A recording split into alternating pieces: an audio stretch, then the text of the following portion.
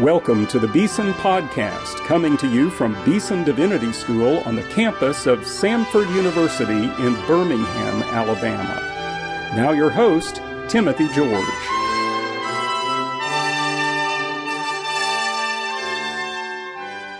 Welcome to today's Beeson Podcast. Well, my guest today is a personal friend. I want to say that up front. I was in Switzerland on a sabbatical leave from Southern Seminary where I had taught for several years. One day the phone rang in the hall. I picked it up. On the other line was a person who said, "I am Mark Dever. I am a student at Gordon Conwell Theological Seminary, but I would like to come to Southern Seminary and study with you." I'd never heard of Mark Dever before, but he did come to Southern. He did study with me. Did a THM there, and then to Cambridge University where he did a PhD, and I've been privileged to know him as a friend and colleague in ministry for all these many years. So Mark Edward Dever, welcome to the Beeson Podcast. Timothy Francis George, it's good to be with you. I told Betsy that you would call me by my middle name, so I wanted to beat you to the punch. Timothy, your listeners should know that you were a superb supervisor.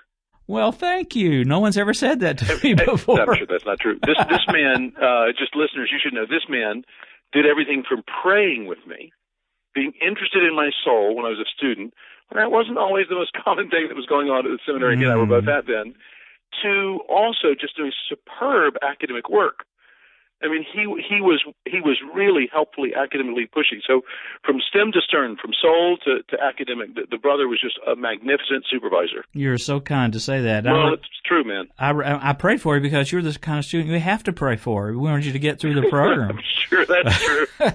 Now, how did you come to the faith, Mark? I know you were an agnostic at one time in your life. Talk about how God's grace reached you in your heart and soul. Yeah, thank you, brother. It's an edifying question. I grew up in a kind of nominal Christian family. There was church attendance for a while and then not church attendance in rural Kentucky, Baptist church. But myself, by the time I was 10, I had concluded that I wasn't really sure there was a God and that I thought there was a pretty natural explanation for religion, or I assumed there was, and really became an agnostic, and that was the word I would use to describe myself. And that continued on for a few years. And then while I was still a teenager, looking after having read a number of other religions, reading the Quran, reading from the Bhagavad Gita, reading what I could about Buddhism, I decided to investigate Christianity. And when I did and began looking into, when I read the Gospels and then read Acts, I became convinced, it's a much longer story than we have time for, that Jesus actually did rise from the dead. And the Lord used that to convict me of my sins and draw me to himself, and I became a Christian in high school. In high school. So when you went to Duke, you were already a believer. I was a very young Christian, but I was a Christian. I was so young, I was assuming all the religion faculty that I would meet there would be solid Christians. So I would share with them the things the Lord was doing in my heart, and then I would find out that they, were atheists. But anyway. Now, I want to just say a brief word because I think it's an important part in your story about your work at Cambridge. You were involved in a church there, Eden Chapel, but you also did a PhD dissertation on Richard Sibbes, Sibbes.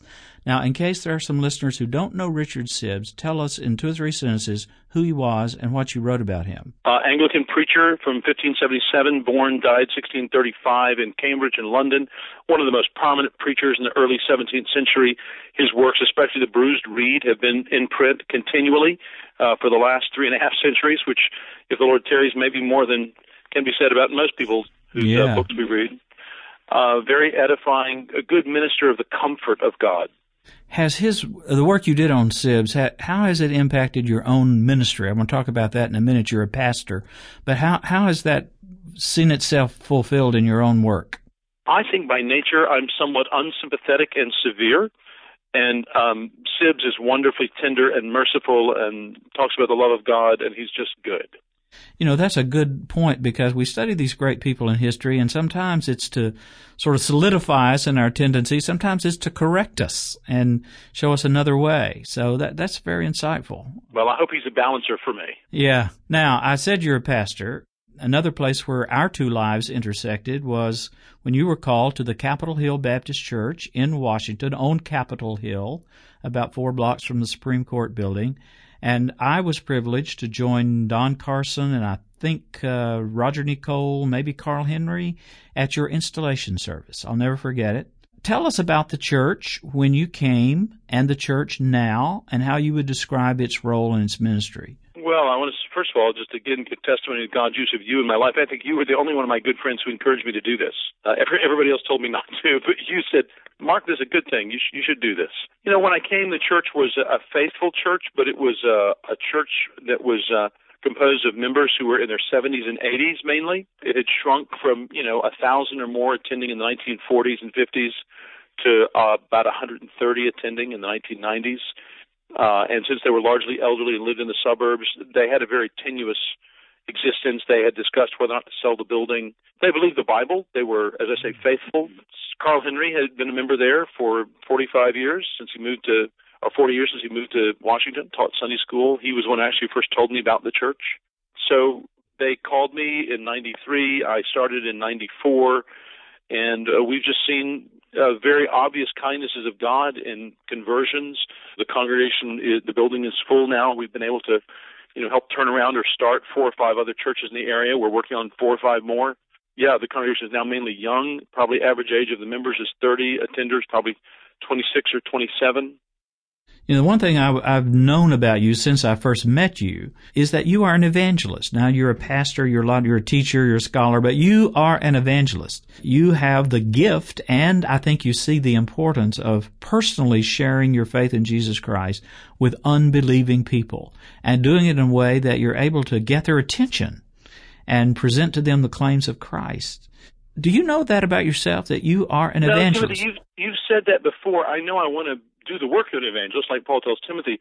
I think I always imagine if somebody has the gift of evangelism, they're going to see, Billy Graham like a lot more response than I've seen. But anyway, I certainly praise God. We get to tell the faithful story and praise God for whatever, he brings about. I love Billy Graham and all the great evangelists who share the gospel in that way. I think God uses it. But you have the one-on-one gift. I'm thinking of a particular woman now who's a member of your church that I've gotten to know through my work at First Thing. She's on our board, who was a complete unbeliever. And through your witness, I'm sure not you alone, but God used you in a special way to bring faith into her heart and life when it was totally unexpected. So you do have that gift. Maybe it's just the gift of being a Christ lover and contagious in your faith, but it works. Yeah, well, praise God. Yeah, I know the story you're talking about, and she and her husband now are here every Sunday morning, every Sunday night. Just could not be more faithful. Fruit of the Spirit obvious in their lives. It's just an encouragement. Timothy, if people want to hear stories like that, you can go to the T4G website, and we had videos at this last conference last month of people who had been converted. We had split screen, somebody who shared the gospel with the person, and the other side of the screen, the person who was converted. And she's actually one of them. And there are just wonderful stories on there. Go to T4G.org and just look around for testimony videos. They're incredibly encouraging. I want to talk about T4G before we finish this conversation. That's a good word. Now, at your church, there are 2 things that impress me, and I occasionally get to visit there and see you. Not long ago, I was there in Washington. You invited me by, and I went to your study, which is a beautiful book-lined haven of scholarship and spirituality, unlike almost any other pastor in a main city in America has. So you're blessed to have it, but you use it. You had a group of, I want to say, 10 or 12 students around your desk. Y'all were studying stuff, pray together. You actually are involved in their lives in a mentoring relationship. And this is not the first time that's happened. That's a unique, or at least a distinctive ministry God has given you, and the church, of course, that is the base for this happening. I'm talking about your internship. You may have another name for it. Tell us about what's going on there. Well, we call it our internship, and you can go to CAPBAP, our church website, CAPBAP.org, under We Provide, to find out more about it. We take 6 men who are qualified for pastoral ministry. Sometimes they're sitting senior pastors. I mean, we've had guys older than me do it. We've had a pastor from Venezuela who took 5 months off. His church gave him a sabbatical, moved his family here. We provided housing. We've got a brother from Brazil coming this time. Right now in the program, we've got a guy from Malaysia and a guy from Kenya. We'll take folks. We take 6 at a time, generally. We take them for 5 months. So we have an August to December class. We have a January to May class. We read over a set curriculum of books. They write short reflection papers. They have them due into me at 5:30 at the end of each day. So I've got 2 papers due into me today at 5:30 from the brothers. I've got a paper that they're supposed to turn in on Jonathan Leeman's little book on church discipline, and a paper they're supposed to turn in on Jonathan Leeman's review of Tim Keller's book, Center Church. And so I'll read those, and those will be the basis for an 3-hour-long discussion. We had it this morning. We do it every Thursday morning. Timothy, you came to the end of one of those, where we talk through the things they'd read in the past week. And tell us, what are some of the things on the reading list? The core books would be Charles Bridges' The Christian Ministry, Ian Murray's Reformation of the Church, the book I edited on polity, Jonathan Leeman's book, The Church and the Surprising Offense of God's Love. But then there are many, many other books we read, everything from Ed Welch, When People Are Big and God is Small, to Colin Marshall and Tony Payne's The Trellis and the Vine, to my book, Deliberate Church, or 9 Marks of a Healthy Church, so all kinds of stuff. And by the way, there's just a little side note, if any of our listeners are not aware of the book by Charles Bridges, The Christian Ministry, I'd strongly encourage you to read that book. It's in print. I think it's at Banner of Truth that has it out. It is. One of the first books they printed. It's from the 19th century Anglican preacher, kind of dated in style, but wow, what tremendous content. He kind of goes to the heart of the soul of ministry. And it's kind of like Richard Baxter, only not quite as severe. Yeah. So a little better for delicate consciences. A little Sibbesian focus. Yeah, that's right. A little touch of Sibbs thrown in. Okay. We've got to talk about the 9 marks because that's, again, something you began after you became a pastor at Capitol Hill. It's a ministry that has wide reach now. It involves publication, it involves conferencing, it involves media, all kinds of things. But I think it would be very helpful, Mark, if you could at least just run through what the 9 marks are and what in the world you're trying to do with the 9 marks ministries. Well, as much as possible, we're trying to grab money from donors and churches who want to supply a very nonprofit ministry to get sort of written and verbal advocates around the world among pastors. So that means all over America and all over the world. Like this week, I know there's a 9 Marks workshop going on in Albania. There's a 9 Marks workshop going on in Scotland. And they're trying to advocate these simple marks of a healthy church. Expositional preaching, biblical theology, biblical understanding of the gospel, of conversion, of evangelism, of church membership, of church discipline, of discipleship and growth, and of church leadership. And Crossway has been a wonderful partner with us. They published that book initially years ago. And in a lot of ways, it just grows out of the things that I was learning here as a pastor. And we've seen, by God's grace, books that have come out from 9 Marks be translated into Italian, Spanish, Tagalog, French, Chinese, Korean, lots of languages all over the place. And pastors are taking up these ideas. They're not new. It's not like a kind of baseball diamond illustration that I made up. It's just it's traditional understanding of the church that's in the Bible. But there's not a financial interest in advocating for it because it's not my ideas. It's just stuff that nobody's talking about much, but that I think is actually at the very heart of what it means to have a sound church. You know, somebody once asked Vince Lombardi what it took to have a great football team. He said, you got to be brilliant at the basics.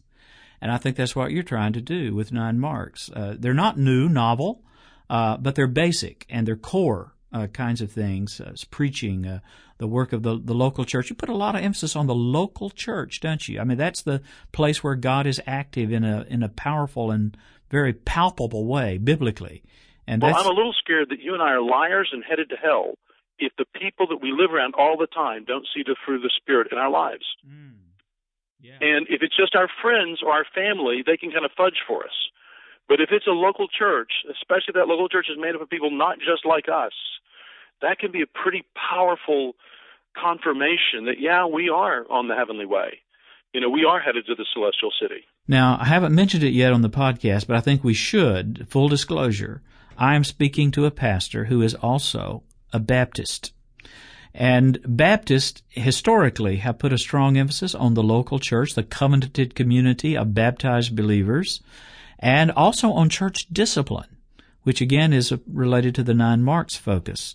Would you say a little bit about church discipline? That's a difficult concept for a lot of people today. Well, yeah, I think this concept is more difficult for our Lutheran and Anglican brothers and sisters. I think it's not really that difficult for some of our Methodist brothers and sisters, and certainly not for our Presbyterian brothers and sisters.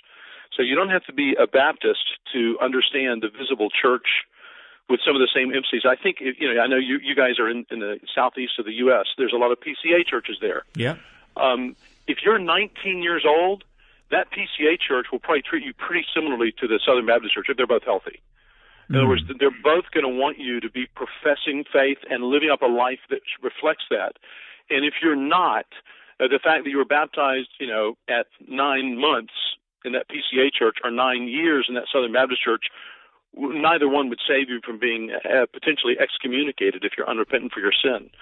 Because those churches will probably love you enough to do something very countercultural, to tell you that, listen, you're not living like a believer of Jesus. We're not, like the Roman Catholic Church might think, we're not condemning you.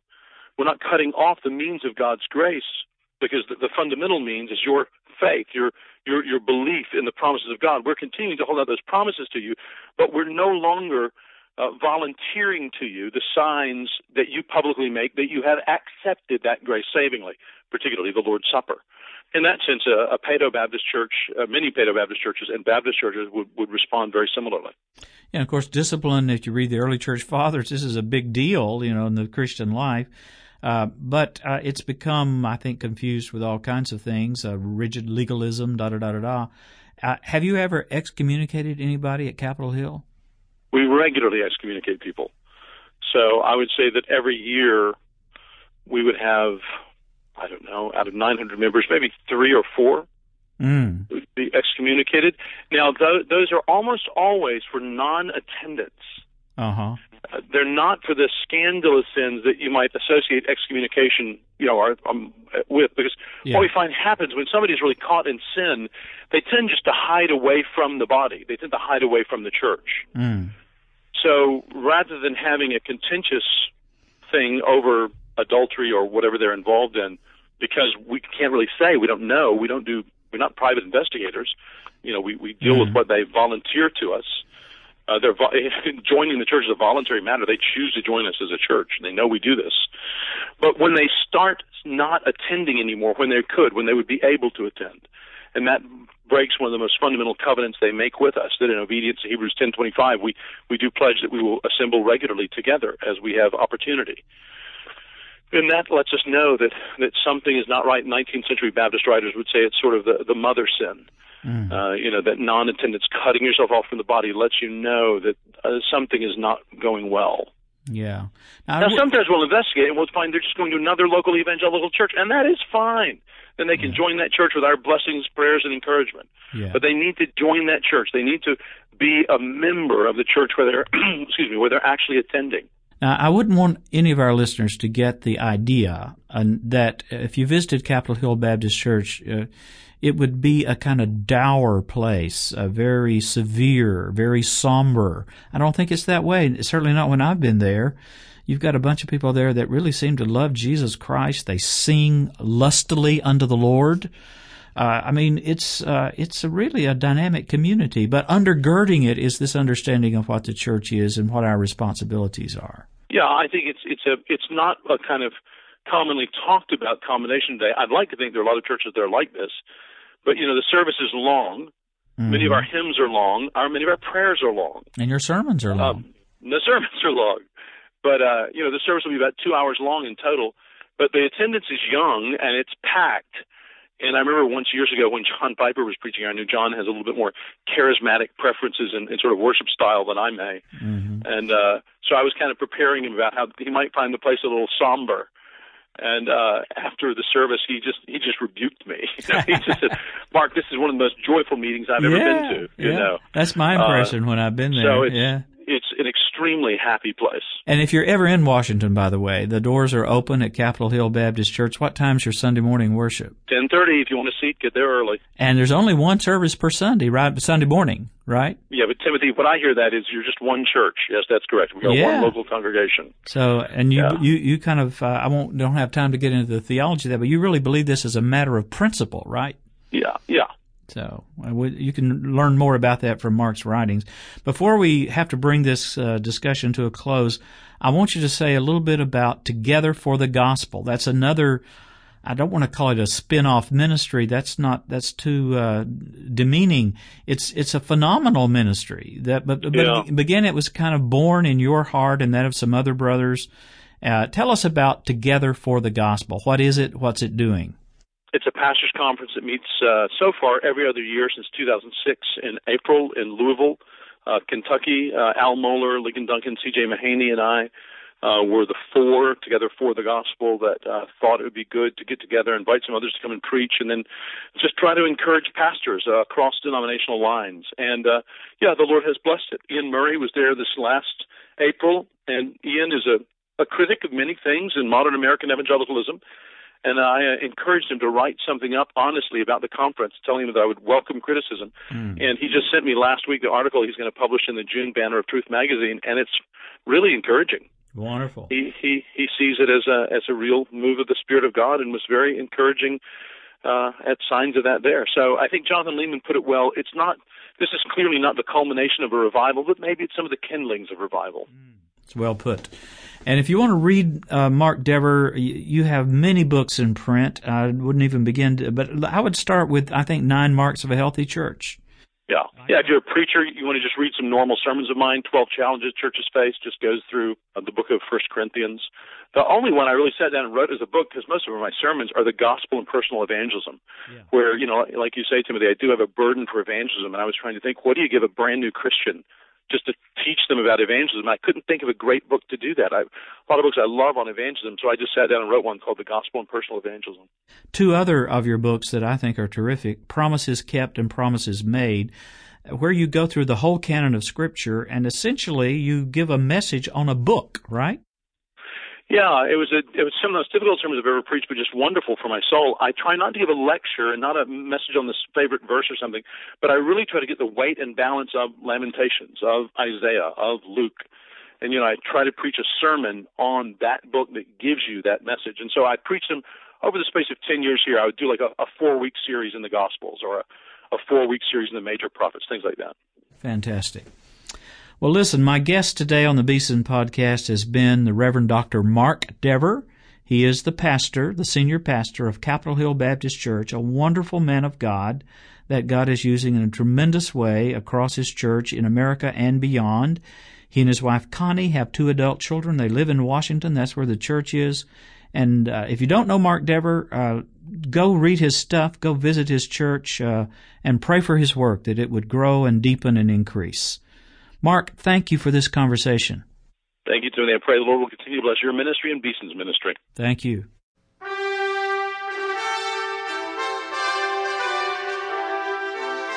You've been listening to the Beeson Podcast with host Timothy George. You can subscribe to the Beeson Podcast at our website, BeesonDivinity.com. Beeson Divinity School is an interdenominational evangelical divinity school training men and women in the service of Jesus Christ. We pray that this podcast will aid and encourage your work, and we hope you will listen to each upcoming edition of the Beeson Podcast.